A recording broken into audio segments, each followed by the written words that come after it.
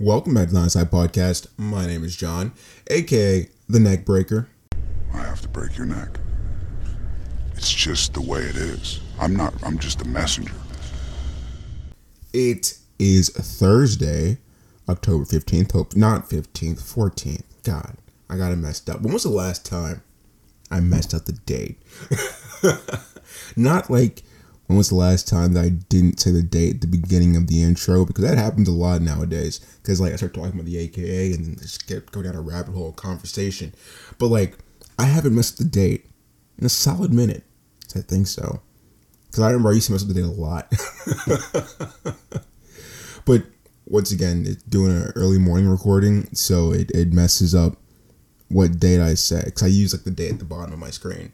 And so technically the date is today, currently, but I always do one day forward because, you record a day before. You get the idea. Either way, it is Thursday, October 14th. Hope you're having an absolutely amazing day. As always, it's 10 days before my sister's birthday, actually, which is 10 days before I almost freaking died. Or the anniversary of when I almost freaking died last year. So last year on my sister's birthday, she had like a surprise birthday party. Well, she technically didn't have a surprise birthday party. Her boyfriend threw a surprise birthday party for her. And of course, I was invited. How can you not invite the brother? And my sister and I are pretty close, so, of course I'm going to have to be there. But I had to actually work that night. This is when I still work at Amazon. And so, like, I wasn't actually technically supposed to be able to go because I wasn't going to get off till midnight. And he wanted me to be there, like, the party was starting like 10 o'clock or something like that, or like 9 o'clock. But then Jay got into, I wouldn't say trouble. He got hurt. Yeah, he got hurt doing something. I think it was like, it wasn't at Amazon that he got hurt, but like he re-aggravated the injury while we were working. And we carpooled to work, or halfway to work at least. So if he had to leave, that means I had to leave, because I drove that day actually, so he couldn't even have left without me leaving, because he had hurt his ankle, so he couldn't even drive that well. So I did most of the driving for like that period of time. And so yeah, he had to leave, so therefore I had to leave. So therefore I got to go to my sister's birthday party, and it was raining really, really bad. And my sister, well, the Amazon warehouse that I worked at was like 40 minutes away from where I lived, and it was going out towards the east, so way out into the state. The Amazon warehouse was like in the middle of butt nowhere, bro. And my sister lives like an hour away from where I live in the opposite direction, so it kind of like compounds. So it was almost like a 2-hour drive to go from there. Well, from there to then drop off Jay with his mom. And then from there, go to our sister's house or apartment. And it was raining pretty bad. And so on the way there, the roads were surprisingly busy for, a super late night drive. It was already past 10 o'clock when I started heading over there. And I'm on the interstate. Roads are terrible. I was moving pretty quick because traffic was moving pretty quick. Like, it was dense, but it was moving pretty quick. And then my car just caught a puddle just right, and I did a little slip and slide. Oh man, it was like, it was. I'll be honest, it was terrifying. It was absolutely terrifying. But like, it's one of those things where, you realize that, well, panicking will make the situation worse, not better. Which is something I tend to always keep in mind. I didn't like freak out or anything like that. You just did what you're supposed to do. Foot off the gas, let it roll a little bit, keep the car going straight. Felt like I was kind of in Tokyo Drift for a second. Mind you, also, I'm on a busy interstate, so like a spin out would be absolutely detrimental. Thankfully, I was in like the far left lane, which was the fast lane, so that's on me anyway. And so I kind of spun towards the barrier, not into the interstate, and I managed to bring the car back around anyway and keep it going, so it looked kind of cool. But like, that was a pretty intense moment, To be fair, I've actually never talked about that. I've never told anyone about that. Because it's just like, I don't really think about it that much. It happened. I lived. Nothing happened to me. So it's not a big deal. The only thing that reminded me of that was talking about sister's birthday. And yeah, it's whatever. But hopefully, you're having a great day today. My day, going pretty swell, actually. It's been like, I wouldn't say a series of good events, but improving events, life getting a little bit better. One thing, so last night I had a couple of assignments due, technically two assignments, well, one assignment was already due that I missed it. Dude, every assignment that I had pretty much last week when I had to be doing my software dev project pretty much just got put on the back burner. I was like, yeah, this one, the software dev project is more important than any of these other projects or any of the other assignments, so we're just going to ignore them. But thankfully for my database class, you can turn in your work like 2-3 days late. You get a couple points taken off, but you should turn it in. So yeah, I had to get that done, and we also had a lab for that class. And we're working in SQL, right, which is something that I have absolutely no idea how to use. Like, I'm not a fan of databases. I think I said it before. I don't like databases. Like, I don't have beef with them. I just don't like them. And to be fair, I don't like them because I don't know how to use them. It's not even that.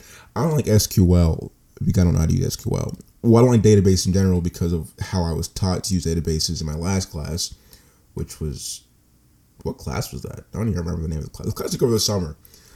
Yeah, we learned how to do databases with Microsoft Access, and Microsoft Access is absolute garbage. So, yeah, I hate databases. But SQL surprisingly isn't that bad. Although I didn't know that until yesterday, because I had to teach myself SQL in like an hour. And this was actually a lot better than having to figure out how to make the software dev project. Because SQL is actually seemingly pretty simple. Like, it's pretty easy to grasp, at least. And so I was able to actually teach myself SQL pretty quickly and get the work done. And that was like a feel-good moment. It was a feel-good moment. I was like, hey, you taught yourself a new language in about an hour and a half. That's pretty decent. But that kind of led into today in my software dev class, because I was thinking about that. I was like, okay, if I could learn SQL that quickly, surely, if I had more time on the software dev project, I could have figured it out. And so today in class, after class, I talked to my teacher, my software dev professor, because, I mean, this guy, he's a really chill dude.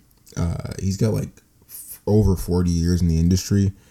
Before even becoming a professor, dude's got mad knowledge and, mad experience, which is something that I would be foolish to let waste, And so I approached him and I asked if I could get like the zip file for the entirety of the last project, just so I could see how it was done.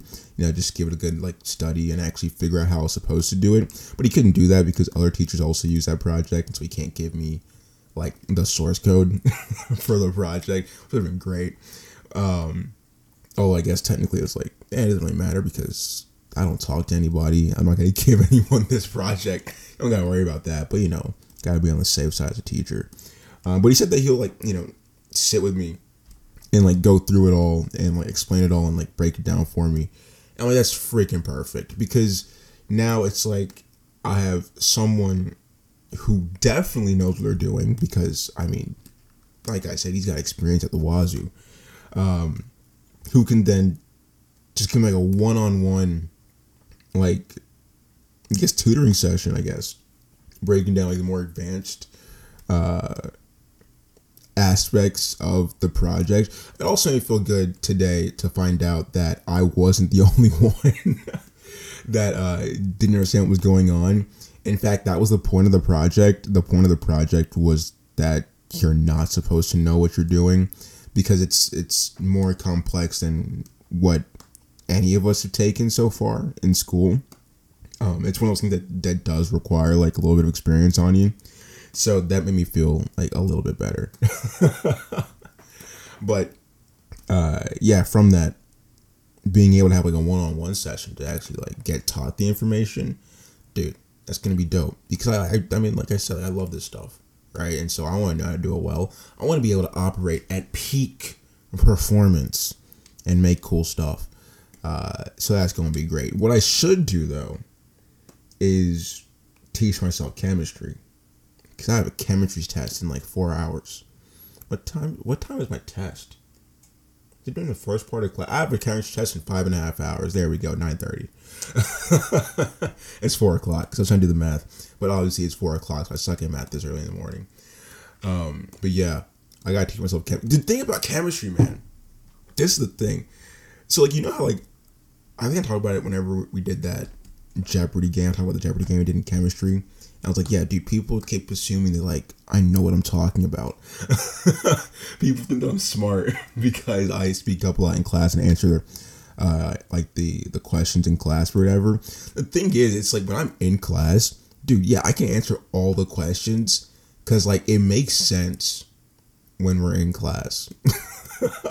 Like it makes sense when it's like the teacher is like, he's explaining something, he's writing on the board, he's breaking it down, he's like, okay, so then when you have this, then you have, and then yeah, I can answer that question because I'm looking straight at it, I'm following what he's doing, and like it, then it's at that point it's like you don't even have to know what you're saying, you just get to know what comes next, right? But then when it comes time to actually do the work myself, it's a different story. I mean, like if I look at my notes, right? I take really pretty notes. I'll be honest. I take really, really well organized notes. I organize my notes the same way that I organize my code. So it has like the indentations and like the brackets depending on what's grouped to whatever.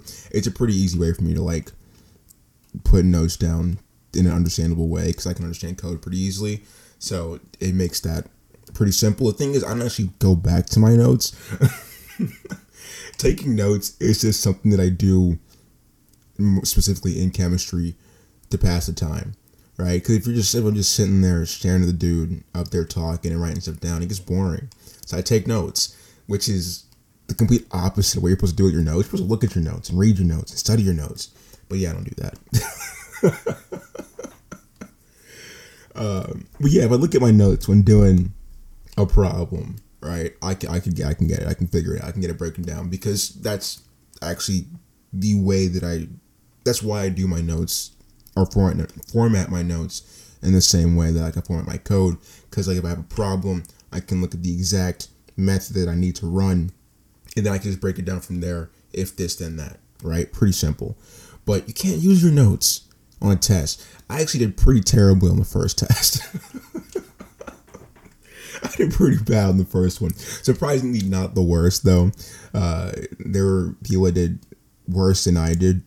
Our lab partner actually worse than I did, which made me feel pretty good because he's significantly smarter than I am, at least in chemistry. And so that made me feel pretty decent. But yeah, I can't screw this one up as well.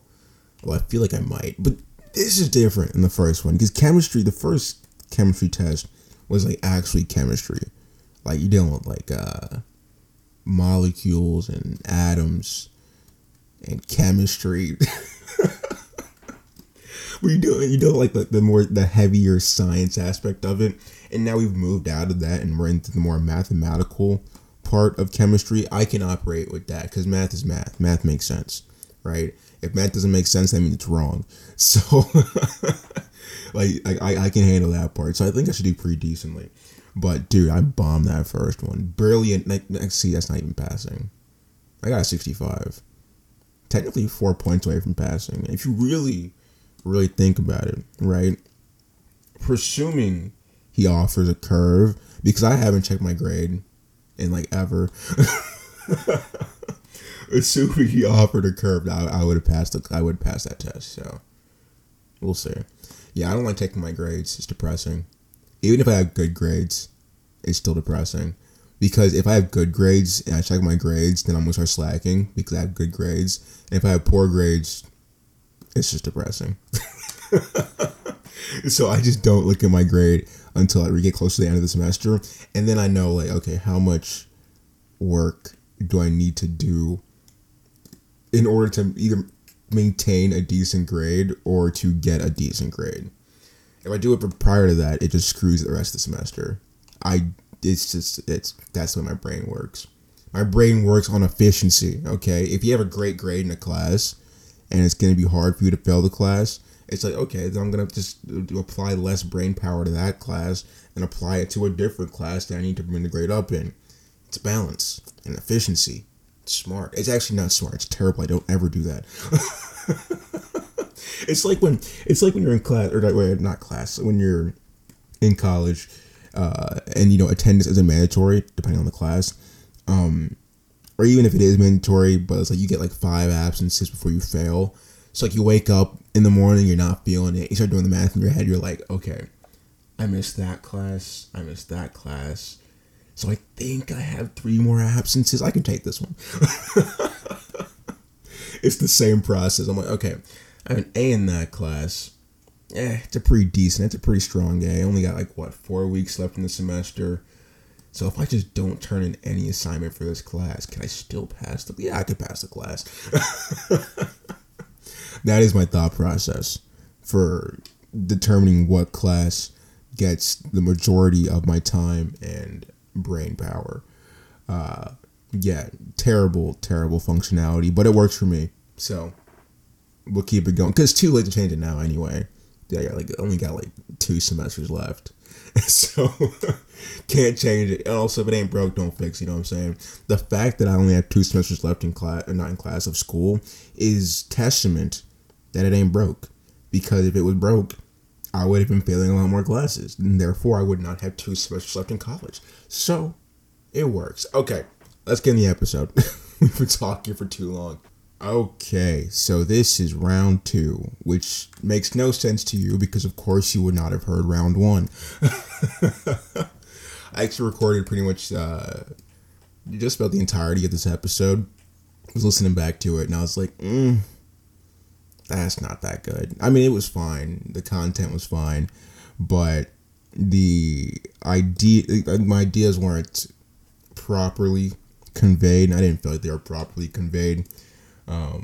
And that means we're starting over. Switching up a little bit of the context of where we're going with this. Oh, so fun fact. I no longer annotate these episodes. I remember before I used to make bullet notes for the episodes to keep track of everything I'm talking about. Yeah, I don't do that anymore. The reason why I don't do that anymore is actually because it got to the point where my annotations were becoming almost like scripting. They were becoming pretty long and detailed and less so just notes. And then it made it feel like it was just less natural. And it restricted. I mean, it helped in keeping focus on where I'm actually going, what I'm talking about. But at the same time, felt like it just wasn't. It was for me at least, hindering what I really wanted to say, I guess, because I would leave stuff out for the sake of sticking on my notes, right? And then not really say the best way to do things. Well, it's a good way to do things if you want more structure, but it's my podcast. I don't want structure. And I can do whatever I want, so... Oh, man. Okay, so what we were talking about kind of, in a sense, stems from something we talked about a couple weeks back in a Let's Talk episode. And that was the buyer power episode, talking about the power of the people, or our power as consumers over the market, and how, the market is influenced by what we spend our money on. And a lot of times we can use that influence to make things worse for ourselves, right? We spend money on poor products. We continue to do so. The market responds by continuing to pump out poor products. And then we get mad that we get poor products. But it's we caused this problem. We built this monster. And now we got to sleep with it, I guess. I don't know. What's the saying go? Oh, yeah, you make your beds. Now you guys sleep in it. There you go. At least I think that's how it goes. I don't know. But from that, kind of where we're going with that today is originally it was talking about the power of the people, but where that last recording kind of went off was getting a little bit off of that and more into the broader scope of the idea of where we were going.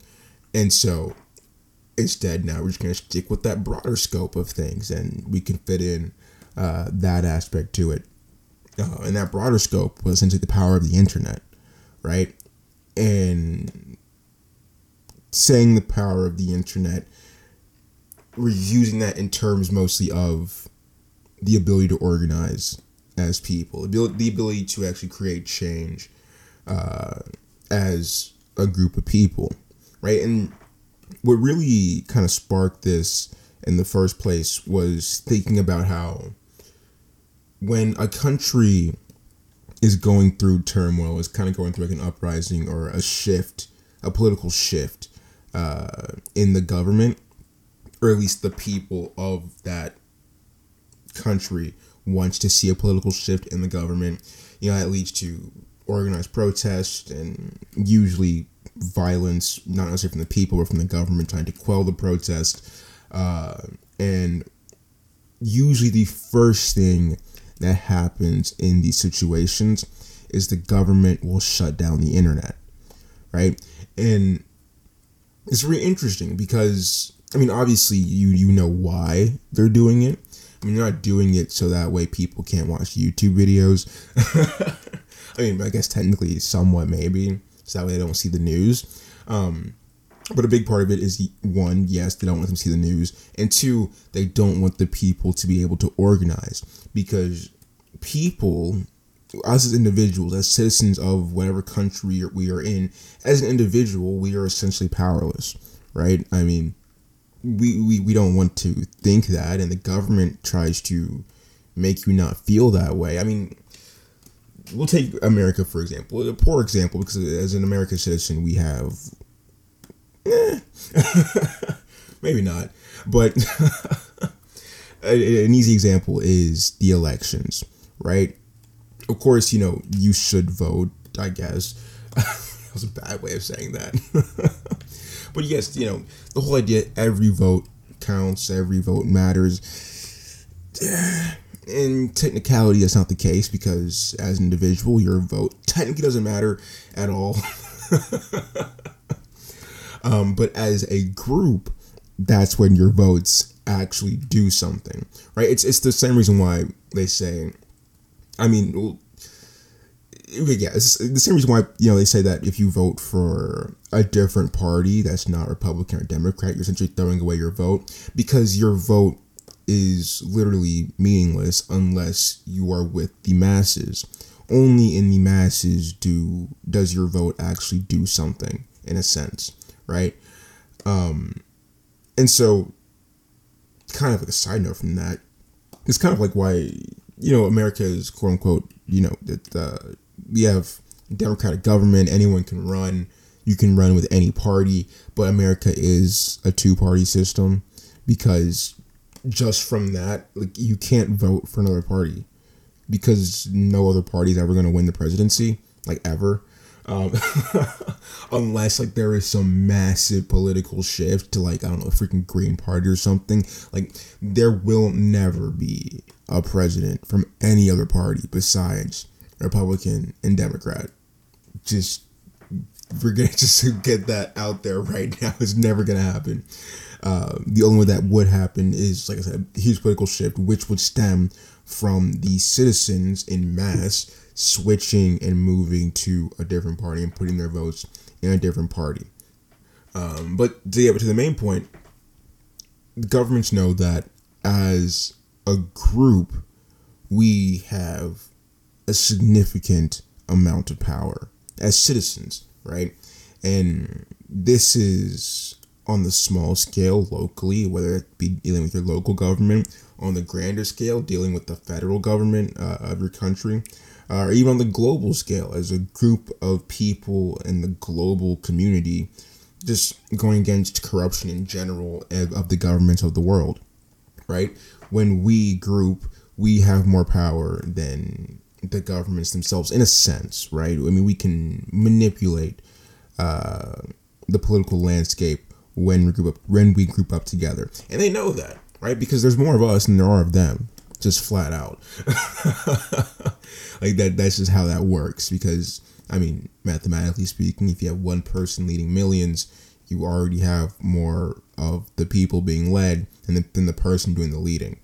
And that is why when things start to happen that the person in power does not want, you have the internet being shut down, right? Because the idea being, if you can stop the people from grouping up, if you can stop the people from being able to organize, then you can stop the revolution, right? Or however, whatever situation it is, however you want to call it. If you can essentially stop the people from organizing, you can quell whatever they want, right? You can cancel out whatever is going on. Also, you can commit a bunch of heinous war crimes and no one will ever know.